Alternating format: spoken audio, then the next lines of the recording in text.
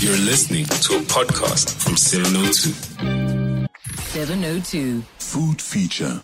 21 minutes past 1. We're speaking to Chef Wandile Mabaso, and we're speaking to him about the food that he has been inspired to create for the Absa Champagne in Africa Festival, happening on the 25th of November. It'll be hosted by Noni Gasa and Bruce Whitfield, our Bruce Whitfield. But what a career that he's had, and he just continues to delight. Recently, I celebrated a birthday with a friend, and we went to Le Creatifs, which is his restaurant in Bryanston, and it was such a beautiful outing. It was actually on the 16th of June, over that long weekend, the June 16 long weekend, and we were treated like absolute royalty. You know, when you talk about an experience, this was one of those really, really memorable experiences, unforgettable, in fact. Just the way the staff were, in fact, him as a chef, as a host in the restaurant, really impressive. He's a culinary artist with over a decade of experience, a qualified culinary artist with degrees in hotel management, in culinary arts. He studied at the International Pastry, he has an International Pastry Arts degree, I should say, and also the Culinary Excellence from Collège de France. He interned on a luxury boat in Venice, Italy, and then he continued his learning through an internship in New York at a French restaurant, a 3-star restaurant at Le Bernardine, and then a 2-star Michelin restaurant, Daniel Restaurant. And then after that, he was appointed executive sous chef for French restaurant group Maison Kayser under world-class Michelin star chef and mentor Olivier Regininen, I should say. And Wandile has just been having a spectacular time since coming back home. It's been wonderful to watch his journey unfold over the years. And he's got his own restaurant, his own offering, which is in Bryanston, called Le Creatifs. After many years studying at the feet of these Michelin star chefs, including Alain Ducasse. So he joins us now as we anticipate the Absa Champagne in Africa Festival. Wandile, good afternoon. Afternoon, Azania. It's always great to be on your show, right? Chef, it's always good to catch up with you, and it's always good to see the way in which you are creating, because what I was really delighted to discover the last time we spoke, which was at your restaurant, was just how immersed you are, not just in being creative in food alone, but completely immersed in all manner of creativity. You're a maker, you're a chef, you're an artist. You know, it's comprehensive creativity across different disciplines. Yeah, so like I said before, since I was a kid, creativity has always been something that's intriguing, even in primary school, every single desk that had drawings, there was me. So I was literally just creating things, trying to create houses using bricks. And so that also came up to my teens when I discovered food and then fell in love with cooking. By 16, I was cooking professionally. And then from then, I just had to use my career to actually bring out my creativity. So it's actually something that's a passion, and it's a very expensive hobby. So all we're trying to do is make this hobby sustainable. Yes, the rest of it, the work part of it is making this thing sustainable. So yes. This is an exciting partnership as well, as we see this evolution, the growth of this Champagne Festival, because we are seeing an increase, of course, in the number of champagne houses that will be on offer. So how did that inspire you to create what you've created? And we'll talk about the food in a moment. Yeah, so initially I was approached by the organizers for the Absa Champagne Festival. Obviously, during COVID, we can't really have what we used to have in the past few years. So we've decided to go virtual, and we've decided to reach out more people than we normally do. So on a national level, and I think around Africa and also international in France and Champagne as well. And we're trying to make it more of an educational segment where they've brought in Michael Frijan, who we all know is the wine wizard of our country, probably of the world as well. And, they brought in Bruce and Noni, which are obviously great people that I've always looked up to. And then the whole idea was literally to bring out the best of the old and the best of the new. So I'm thinking that I'm the new, and then Michael Fridgen is the old, and we're just having a conversation through gastronomy and pairing with champagne.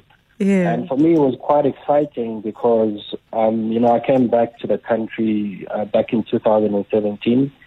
And coming back, I've been gone for over a decade, and it was shocking, or whether shocking or surprising, to see how much champagne is actually being consumed. As far as Soweto, as far as townships, as far as Mamelodi, all over the continent. And I think it just works through any barrier, any class system, whether you're black or you're white, everybody really enjoys champagne.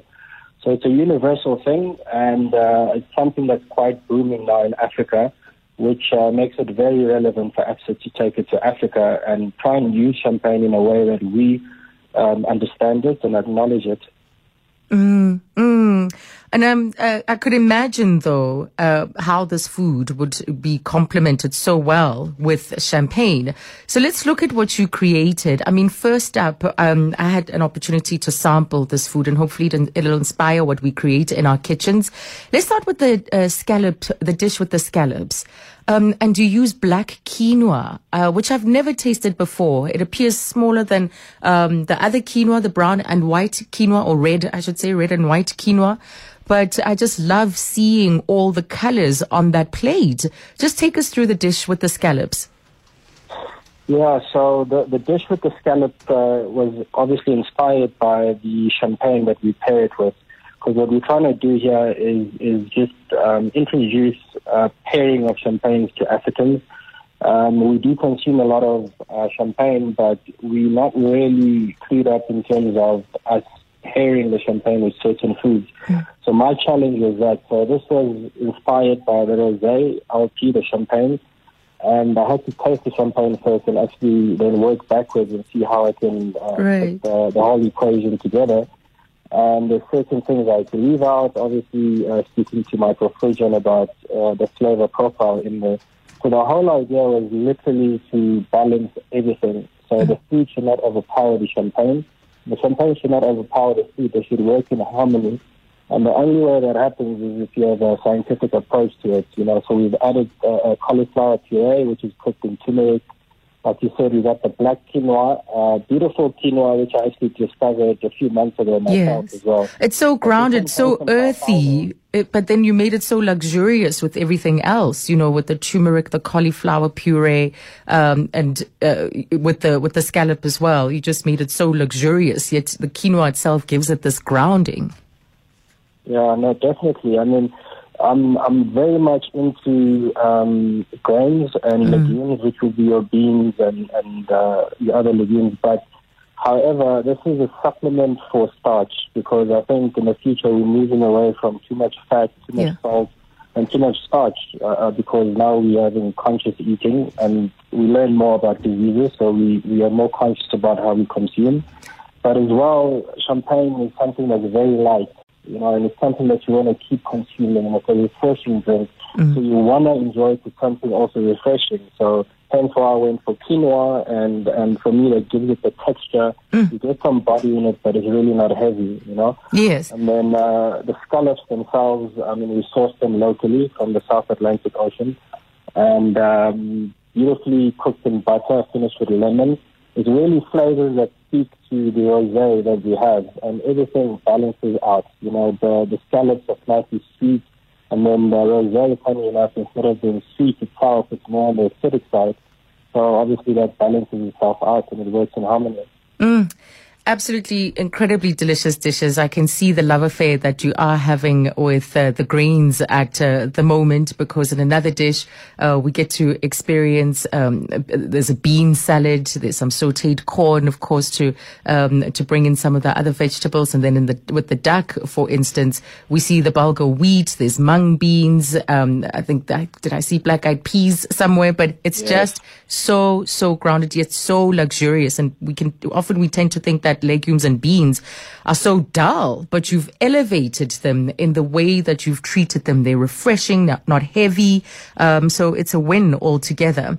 Thank you so much. I've got to take headlines, but it's been incredible to catch up with you. I can't wait to see how this works out on the day. No, I'm very excited, and thank you for having me, Zanya. Thank you. That is Chef Wandile Mabaso, and it's all happening on the 25th of November. That is the Absa Champagne in Africa Festival, previously known as the Absa Champagne Festival, taking place virtually on the 25th of November. And it's on from 7 p.m. to 8:30 p.m. It's a virtual experience and is free for all persons over the age of 18 if you'd love to attend. The festival, which has grown in leaps and bounds since its inception 20 years ago, is bringing Absa's corporate and investment banking clients, the finance industry, people who are movers and shakers in that, and then, of course, the general public coming together to celebrate success stories from across the continent.